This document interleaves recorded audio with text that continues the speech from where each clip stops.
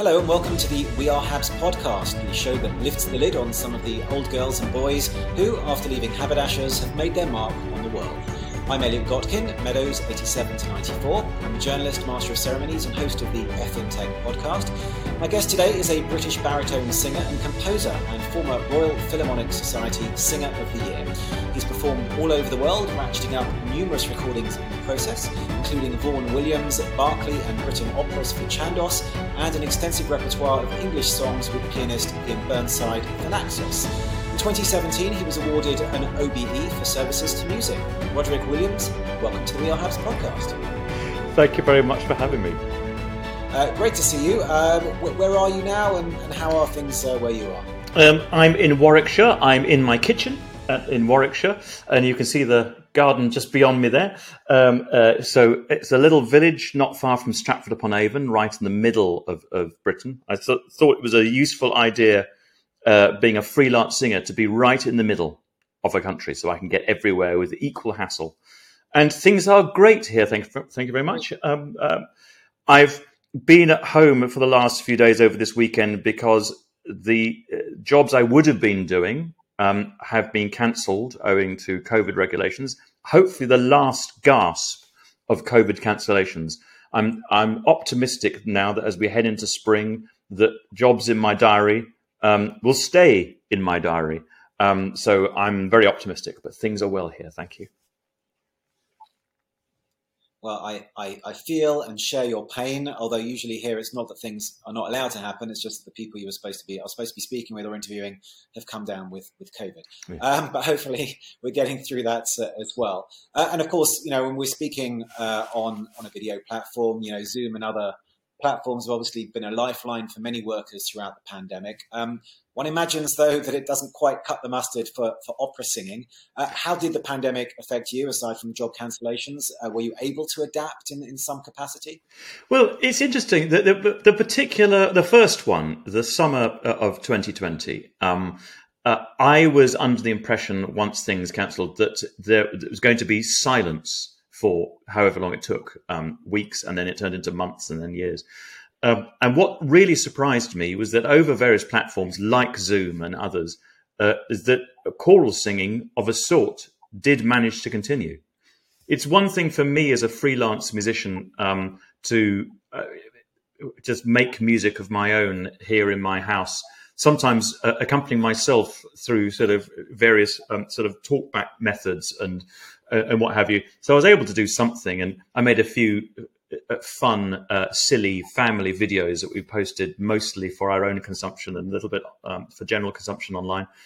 But I was worried that choral singing and orchestral playing in this country was just going to clam up, because you can't do that in real time over Zoom. There are literally one or two connections programs that can cope with the digital delay. But if you or any of your viewers have ever tried to sing Happy Birthday en masse down Zoom, you'll know that it falls apart within about 5 seconds, as everybody starts waiting for everybody else, and the delay just hampers everything. I thought that was going to be the end of it. And actually, what was extraordinary, really quite moving, was that I was invited onto various choral society platforms to join them in their rehearsals during those lockdown periods. And I was one of a sea of faces on these platforms, pages of people joining in. They were not just meeting, because choral singing is clearly a social thing for them. They weren't just meeting, they were working on music, maybe going over something with their conductor who was making the noise, and they were all muted and singing along in their living rooms or wherever. And I thought that was astonishing that they had found a way to continue. It was utterly brilliant. And as I say, quite moving. I got quite choked up once or twice visiting these choirs. It was amazing that I was able to visit. That's the thing about this situation forced on us. Rather than having to travel to Scrapton-upon-Sea Choral Society or wherever, I was able to do that again from my kitchen and really make a connection with people. So that was valuable. Not at all as valuable as being able to sing together in reality, but at least it had some benefits. And do you get a sense that things are getting back to normal now? Are people still, running scared because of the Omicron variant? I appreciate that, there's been restrictions in terms of the UK and other countries, but do you get a sense that looking beyond that things your diary is starting to fill up, or you're just waiting for the spigots to open? No, certainly I am getting a sense that things are moving forward. For me, it's conversations with promoters that I find interesting. Again, a year ago or so, promoters were planning seasons and coming up with all sorts of wonderful ways around the restrictions in a number of people on stage, numbers of people allowed in the audience. They were being hugely inventive in finding ways around this, but they were also being frustrated with changing situations and just having to tear everything up. I remember in the autumn of 2020 going to visit the Royal Liverpool Philharmonic, and they were sort of a little bit giddy with having torn up their autumn season for the fourth time in a week. So it was out of control. Because these promoters, they have to plan something. They can't just sit and wait, because by the time things do open up, if they haven't planned something, there's nothing there. So they're making all these plans, and I'm getting the sense that in the spring of 2022, the plans they make, they sense are more likely to come to fruition than not. As you mentioned yourself about meeting people in this sort of scenario, if you make a plan for some international soloist to come and perform a concerto or a recital in your venue, and they get stuck at an airport of your choice because they haven't got the right paperwork or something, then the whole thing falls to the ground. Now we're all better at traveling. We all know what's involved. We're better at filling in the forms. The people who've created the forms are getting better at creating forms that can be filled in. And so altogether, we're all just getting used to it. It's taken us this amount of time. And I just think that things that we put into our diaries are a little bit more solid now. I used to preface everything I said. Someone might ask, oh, what are you doing in the next month? I say, well, I'm supposed to be going to, Berlin or, Glasgow or whatever. I don't know if I will, but that's where I'm supposed to be on paper. And now I don't have to say that so much. Now I can be more definite. And have you managed to avoid actually catching COVID-19? Yes, I think so. I don't know if I was one of those people in the early days who caught it and wasn't tested, so we'll never know. In that spring of, really early March or something like that, when my 3 grown-up children managed to get home and we all endured lockdown number 1 as a family of 5. In that early period, there was a week, or no, just a few days, when my wife noticed I wasn't smiling as much as normal. She said, "Roddy, you've lost your mojo," she said. And who knows? Maybe I just lost my mojo. Maybe I caught COVID. But it was the symptoms were so slight that it wasn't even worth mentioning. But all I can say is I've been going around and continuing to work and continuing to teach and continuing my life without wearing a hazmat suit.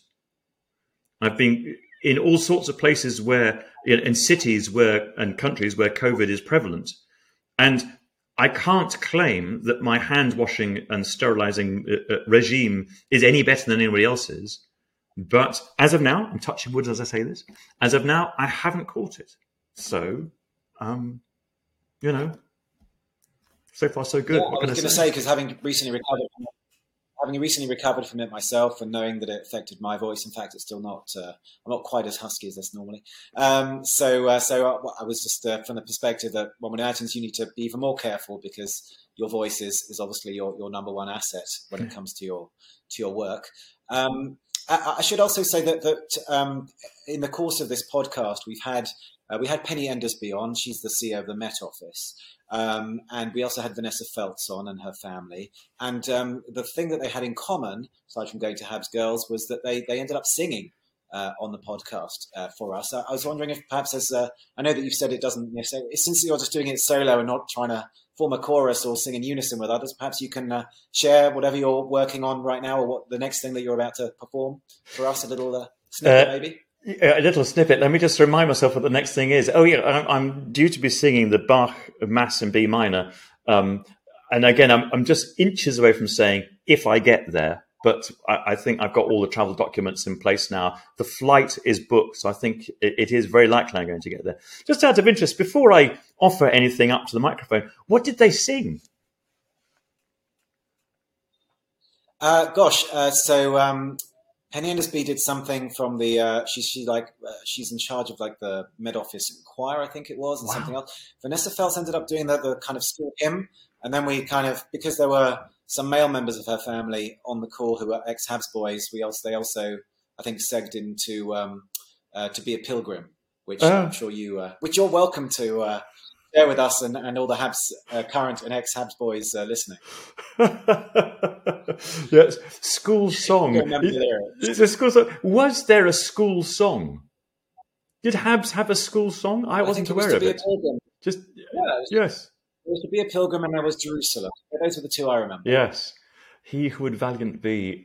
Because I sang Pilgrim's Progress, Williams' Pilgrim's Progress in, it must be 2007 or so at Sadler's Wells.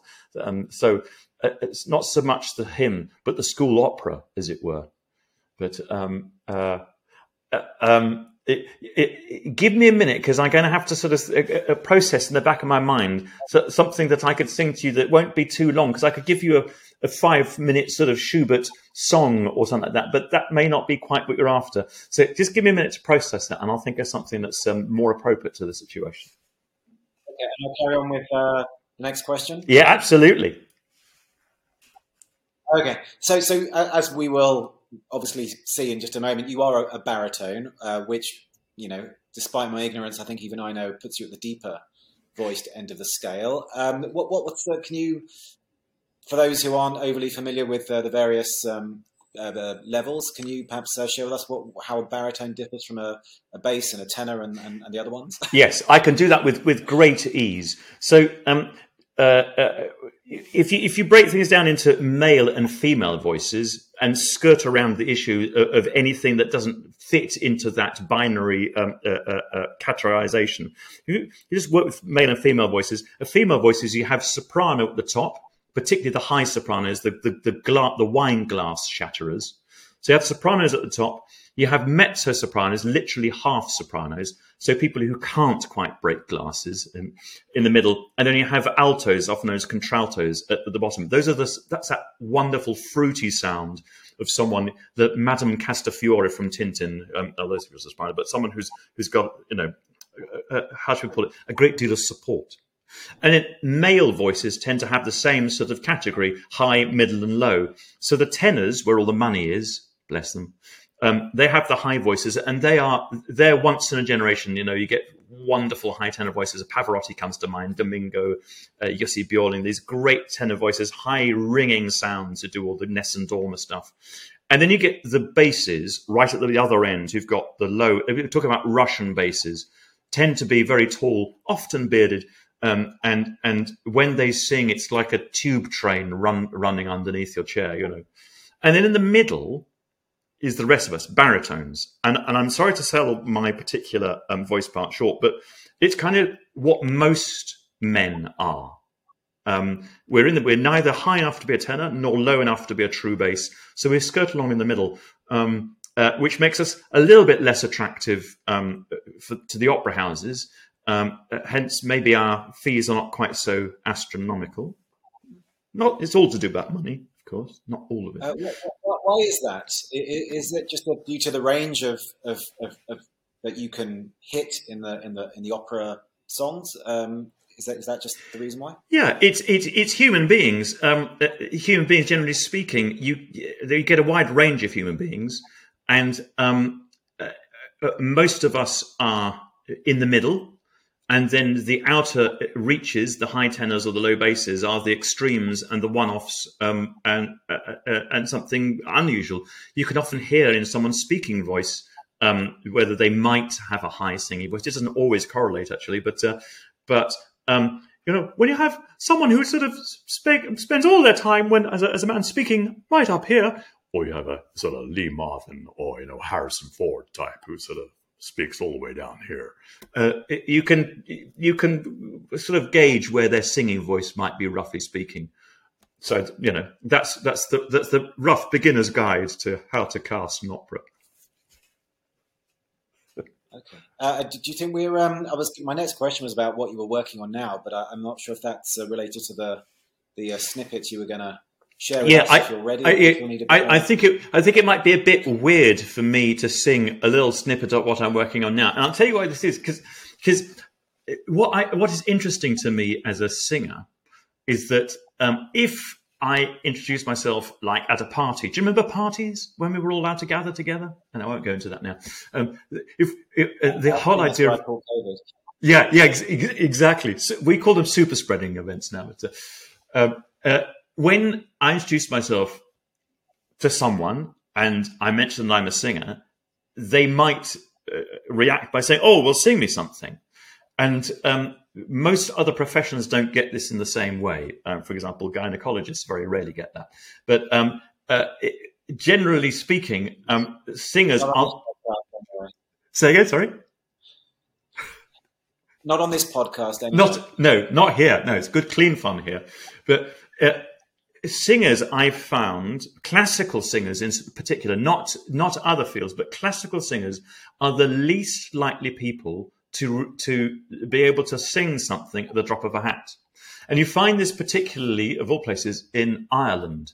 If you're in Ireland, you go to the pub and you're carrying any sort of musical instrument, there's a kind of expectation that you will play something. You will jam with the band. And this makes classical musicians very nervous because we're not used to improvising. So for me, I spend my life singing and making music, particularly with colleagues. I very rarely do that on my own. So the idea of just launching into something a cappella here, unaccompanied, suddenly ups the ante. And I have to think, oh, what should I sing? Have I warmed up? Like for me, the kiss of death is karaoke. That terrifies me as a concept. Because everyone else, particularly after a few drinks, is more than happy to get up to the microphone and sing something. And then they say to me, "Roddy, come on, you're a singer, come and sing something." Of course, I know none of the repertoire because I think, what do you want, a Brahms song, a Schubert song or something? And there's very few of those in the karaoke machine. I don't know any of the lyrics to the things that come up, or even if it's got a bouncing ball, I don't know the tunes. And there is an expectation, because it's been announced that I'm a singer, that I'm going to be good at it. And all I'm going to do is disappoint. So you see myself building myself up to this big crescendo of singing you something, much to your disappointment. No. That's all right. It's always good to manage expectations. But look, I mean, in your line of work, what one imagines you must rub shoulders with some pretty famous or wealthy or interesting people. Are there any anecdotes or encounters that stick in the mind that were the most meaningful or the most crazy or hilarious that you could share with us? Wish I could get hilarious in there. The great thing about the music industry is that when you meet fellow musicians to do a job together, they become colleagues very swiftly. So, for example, I've got two that pop into my mind that are worth anecdoting about, and one is the lovely Emma Kirkby, who was an absolute singing sensation. She kind of became the sound of early music soprano singing in the 1980s and 90s. As I was a teenager at Habs, actually, I was listening to a lot of Emma Kirkby singing on the radio as she was taking the classical music world by storm. She sang with very little vibrato, as opposed to operatic sopranos who can sing with a great deal of vibrato. I remember once doing a concert with her at the Wigmore Hall in London, standing next to her. And as I'm processing the idea that, here's me in my 30s or 40s now, remembering my teenage self listening to Emma Kirkby on the radio. And here she is singing next to me. Now, at the end of the first half, towards the end of the first half, the ushers at the back end of the hall opened the doors so that people could get out as the interval was about to start. They opened the doors early. We were still standing there singing. And there was a big poster of Emma Kirkby, because she'd probably got a new CD out, at the back of the hall, just in the foyer. So they opened the doors, and I could see down the back this massive poster of the woman's face who's standing singing right next to me. And that was just weird. That was a moment when I realised I was singing next to a rock legend. But there's one. There's the lovely Emma Kirkby. But the other one is that pops into my mind is Jonas Kaufmann, who's German tenor. He sang at the last night of the proms in it must have been 2015.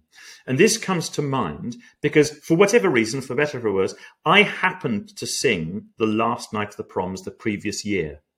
So I think I was 2000. Yes, I was 2014. I sang the last night of the proms, and my wife bought for me, as to show her support, she bought me a pair of Union Jack boxer shorts. So it gave me that little lucky pair of boxers to wear on stage for the last night, and off it went, and it was great. Now, when it came to Jonas Kaufmann's year, a year later, and he is very much a rock legend in the classical music tenor singing. You know, he's got fans who follow him everywhere, and what have you, and recording contracts and stuff.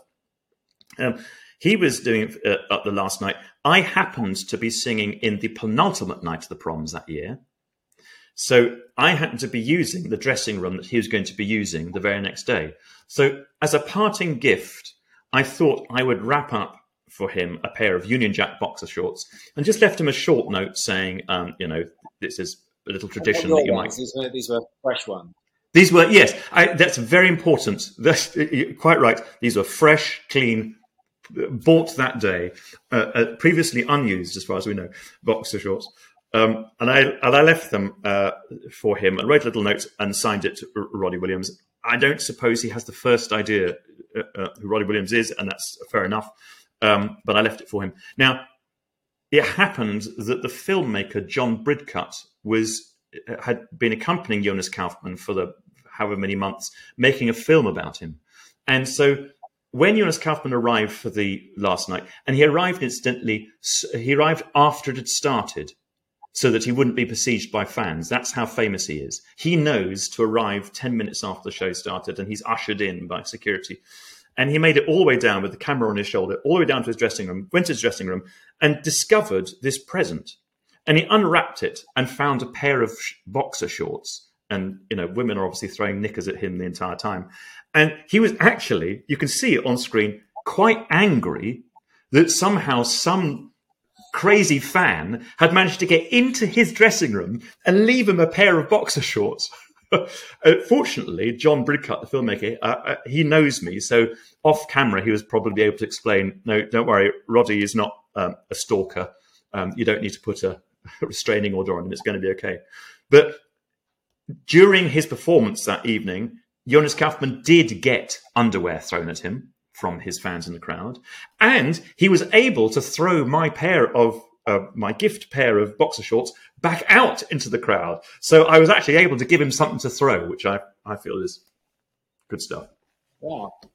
I was kind of hoping that somewhere this world famous singer was, German singer was performing on stage wearing Union Jack boxer shorts. But Yeah. I guess it wasn't to be. Yeah, well, I've not actually met him yet, so if and when I do, I'll be able to ask him whether he actually wore the shorts before he threw them. I feel probably not, unfortunately. Right. Well, maybe he'll see this on social media or something. Yeah, let us know. Bring a smile. Bring it to his face. But Roddy, we've been talking a lot about your performances, and you mentioned last night at the proms and your recordings and your awards. One imagines that it's obviously not a straight line to get to where you are, and you must have had some knockbacks over the years. Just tell us about some of the challenges that you encountered along the way. That's a very interesting question. I think we all of us get used to rejection letters from auditions. And I've done my fair share of auditions that haven't got anywhere.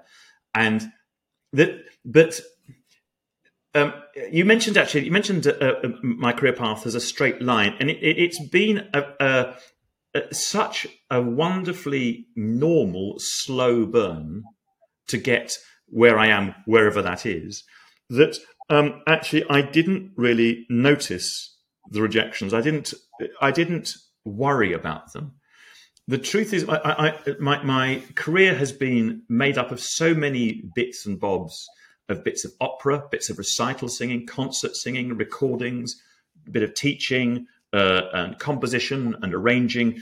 I do so many things that when a letter comes through the door that says, "Mr. Williams, thank you for coming to the audition. Unfortunately, we are unable to, blah, blah, blah, blah, blah." At no point that I can remember, and I'm trying to be truthful here, so I'm going back in my mind and seeing if I can picture. At no point do I remember being completely crestfallen that I hadn't been booked, because I had other things to be getting on with.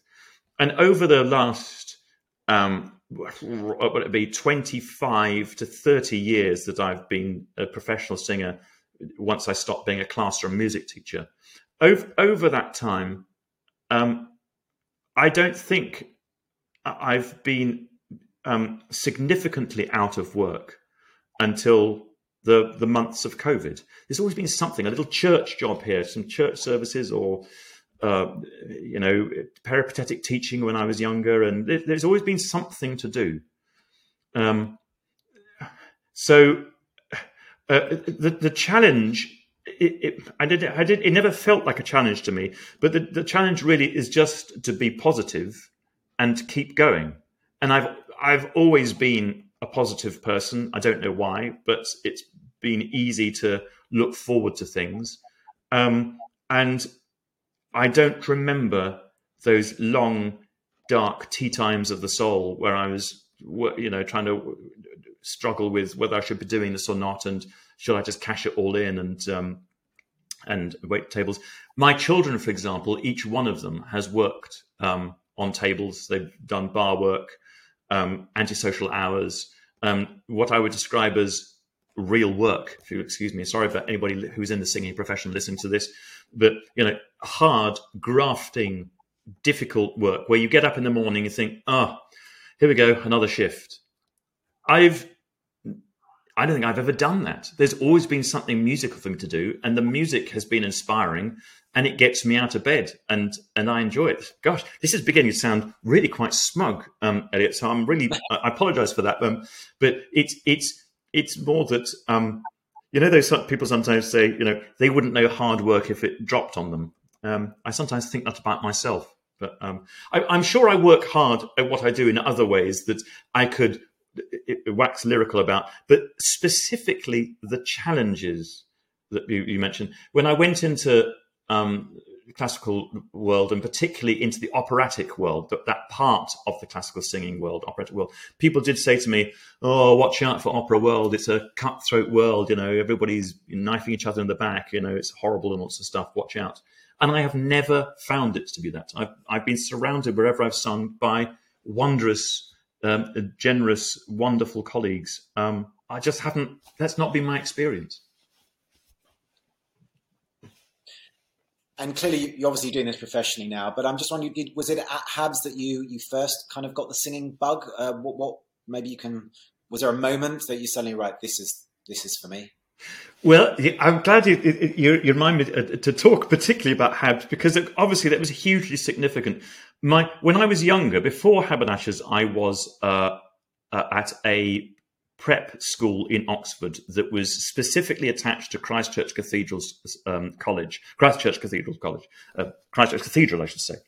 And my older brother was head chorister there, and I followed in his footsteps and went to the same school. I didn't sing in the cathedral choir like he did. I was in one of the college choirs, which kind of felt second rung at that time. So as a 7 and 8 year old, I had it in mind. My brother was the singer, and I was thanks for coming. You stand at the back there and whatever. So there was a great deal of music around. Music was normal. Singing was entirely normal and a great deal of fun. But I didn't think much of it. I wasn't aware that we were being treated as professional musicians. To do 3 services a week, process the music, get it done, do the job. I wasn't aware that was what was going on, but that was actually happening. When I came to Habs at 11 rather than 13, there was lots of music going on. I played cello in the school orchestras. I sang in the choirs, and towards the end of my time there, my sixth form, when I was doing music at A level, with a large number, I was part of a set of about 10 people doing music A level, whereas the following year there were only 2 people. So it was an unusual year, and in and amongst them, we put on our own concerts. We had a string quartet that I was part of, and I formed a choir from boys from the school and also some of the girls from the girls' school. And I conducted that with no pretensions of being a conductor, with no pretensions of being a singer. It's just another way of making music that I thought would be fun. Others looking at me doing that sort of thing from the outside might have thought, there's a musician. He's going to go on to have a career in music. I did not see this because I'm afraid I wasn't that bright in that area. But if you didn't see it, was it something, even if you didn't see it, that perhaps was encouraged, that the teacher said, you're good enough to kind of do this professionally? Or was this not even part of the conversation when it came to going to university after school and then having a career and whatnot? I don't remember it being part of the conversation at all, and that's not because the music staff were a dereliction of duty on their part. Not a bit of it. Certainly, people around me were members of the National Youth Orchestra, and I failed that audition. So there's one I did as a setback. But I knew I would fail it. I knew I wasn't as good as my colleagues, wonderful string players. Careers in music, at that time, in my generation, careers advice was based around one of those amazing computer programs you did where you filled out a 10-page questionnaire with your likes and dislikes, sent it off, and it was analyzed by a computer. And a week or so later, the results came back. And I think I'd put down on the form somewhere that I wasn't afraid of children. And I put down somewhere else in the form that I enjoyed music. So after a week, the computer came back and said, you could be a music teacher. And I, being the slightly unimaginative boy that I was, thought, okay, it's told me I'm going to be a music teacher. That's what I'm going to be. And that's what I was programmed myself to do. When I went to university, admittedly as a choral scholar, and I came across that almost by accident. I went to university as a choral scholar, and some of my choral scholar colleagues had the intention of going out into the business and being a professional musician. I just didn't realize that existed as an option. So when it came to my finals in music, there was a performance course. You could take a performance module. It didn't occur to me to sing. It really did not occur to me to sing as part of my finals. I took the composition paper itself, which I realize in retrospect was a bit of a mistake. But I had no pretensions as a singer, at least for another 5, 6, 7 years. And I was slightly late to it. But, I found my way eventually. Better late than never. But I mean, so you mentioned some of the singing and the quartets and the other musical escapades that you went on at Habs. What else did you get up to there? Were you involved in a lot of other things? Were you a good student? Were you a mischievous student? Tell us a bit more about your time. I was a model student in that I kept my nose clean. And I think towards the end of my time there, say the last 3 years from my O-levels onwards, when I'd begun to realize that music was going to be my thing, I probably hid a lot in the music department, which that separate building with its huge doors that you have to sort of kind of wrestle against to open and close. I could lose myself in there.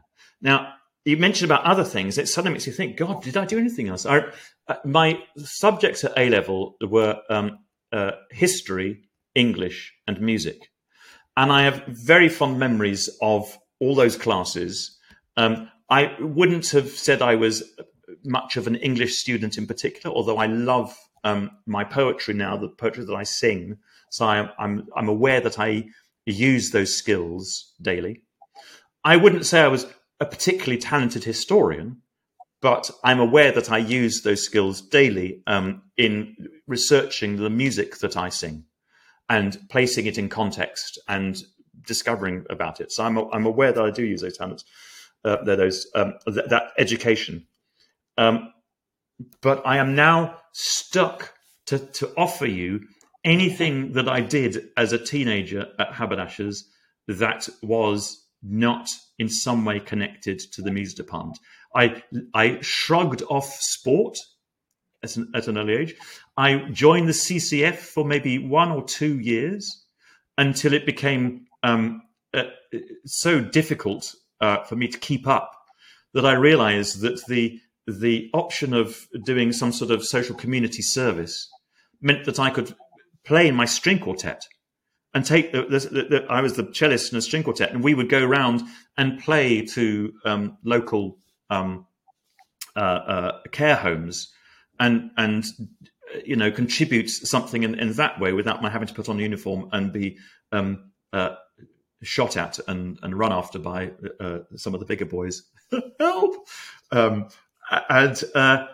So I became a one-trick pony by my time. I'm sure lots of people at school, by the time they get to the end, begin to realise that there's one particular thing that is calling them. Others may have much more of a spread of skills and interests, but music really took over for me, and I'm still in touch with the surviving member of the music staff, FJR. FJR, we called him Frank John Rose, as his name, and he comes to a lot of concerts. Yes. Well, we're in wonderful email contact, and he comes to concerts and gives me very carefully thought out, lengthy reviews by email afterwards, for which I'm very grateful. It's wonderful to be correspondence with him. I saw Peter Clulow not so long ago because he was doing some research on a CD that I was recording, and Alan Taylor I was in contact with from time to time, and it was a very sad loss when he died. Both he and Peter died in the last few years, and I was at Alan's funeral event, and it was wonderful to see him and his family there. And I realise also that Alan Taylor took me and a whole raft of trebles, to the Royal Festival Hall one year to sing at the big Matthew Passion performance, Bach Matthew Passion, that the Bach choir do. I managed to cry off sick because I had a tiny bit of a cough. And I think there was something, I think the Goodies had their Easter show or something, or they had a show on the television. I managed to cry off so I could watch television at home, little realizing that fast forward, a decade or two, and I would be singing the solos at the same event of a Good Friday or an Easter Sunday in years to come. If someone had tapped me on the shoulder, how is anybody to know? It said, Roddy, pay attention, because this piece of music is going to become very important for you. So just pay attention. Who can see into the future in that sort of way? But at least I could say I'd sung at the festival hall before then. Indeed, I should say, I think Mr. Rose, if I recall correctly, he's the only teacher that ever gave me a detention, I think. And that was for clapping. We were listening to some music and there was some clapping in it. And I kind of decided to clap deliberately out of sync with everybody else. And I think that was more the final straw of numerous infractions that had gone unpunished. I've got a few more just rapid fire questions too. Sure. If Mr. Rose is watching, it's okay. I'm not bitter. Just a few kind of rapid fire questions. Sure. So what year did you leave the school? 1983. Yeah. Okay. That wasn't as rapid fire as you were hoping, was it? Did I? Sorry. Did you enjoy your time there? Yes, I did.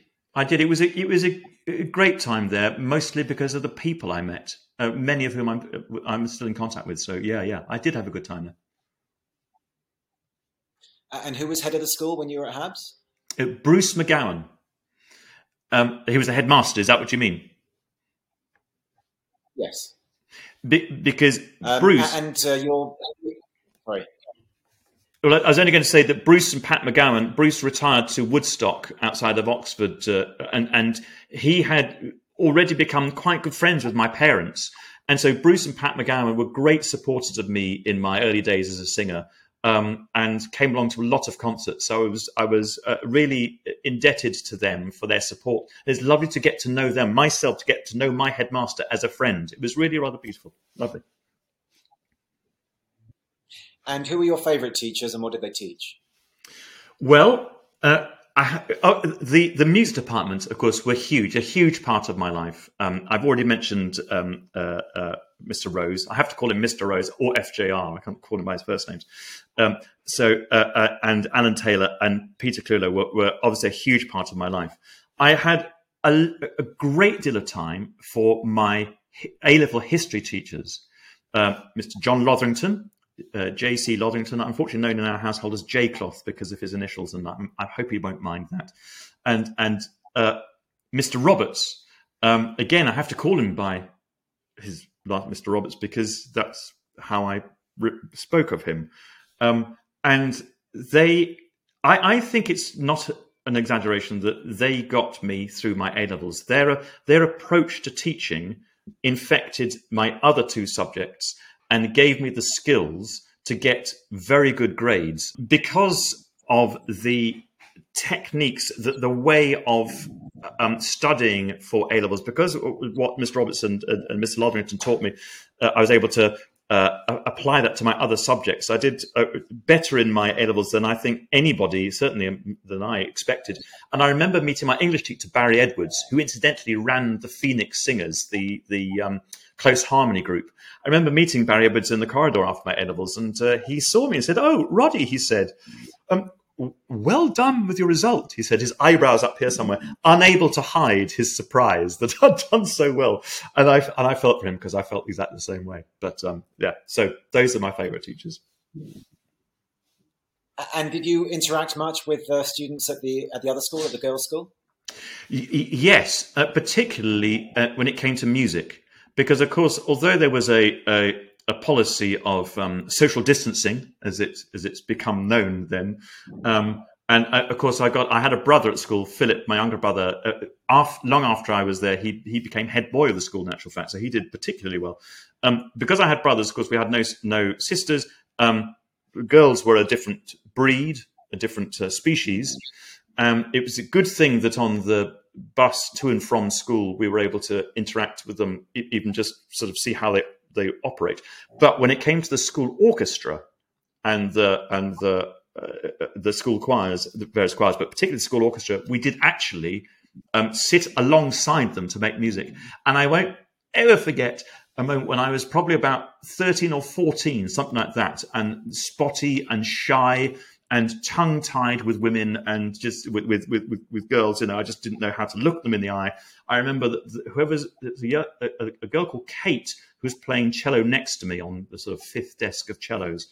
And I remember at one point her cello, one of the strings slipped out of tune, and she hadn't noticed she was playing away. And in the next break, I turned to her and said, summoned up all my courage and said, "Excuse me, I think you've got some problem with your G string." And then heard what I just said and just felt, yeah, great days. Wonderful.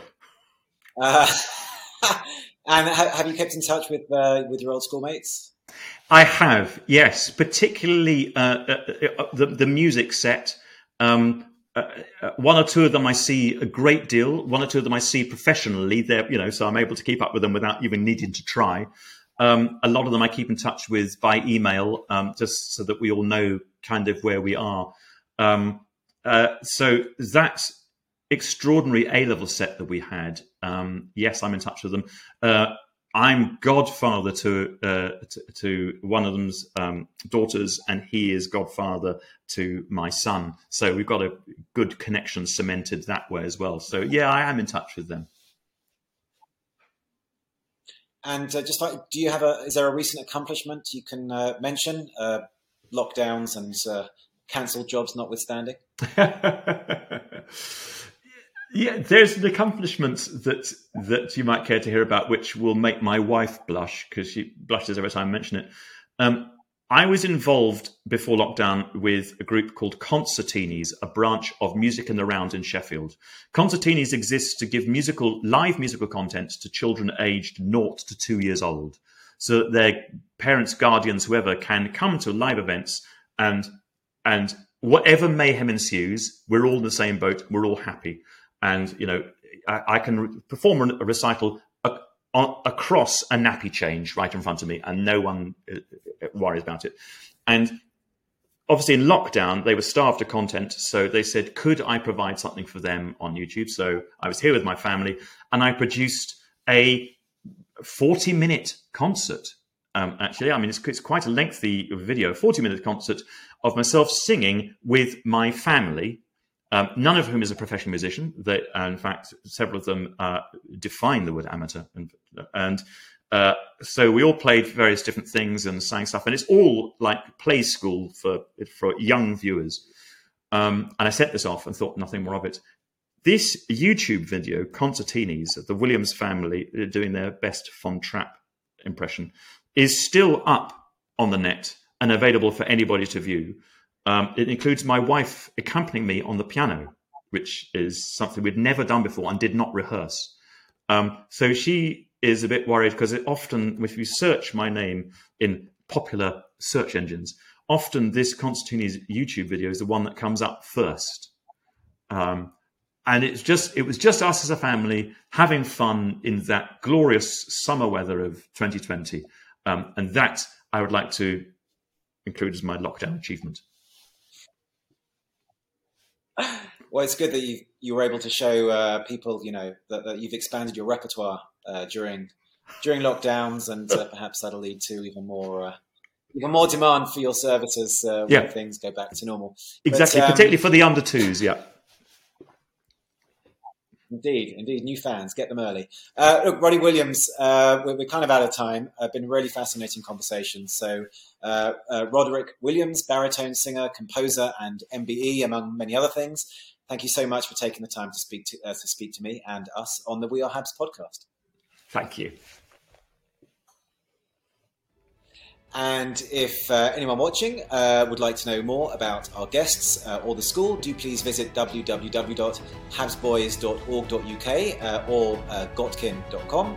And you can follow us on your favourite social media at Habs or at Elliot Gotkin or at eGotkin. And we will be back again next time with another celebrated old haberdasher. We do hope you'll be able to join us again then. Take care.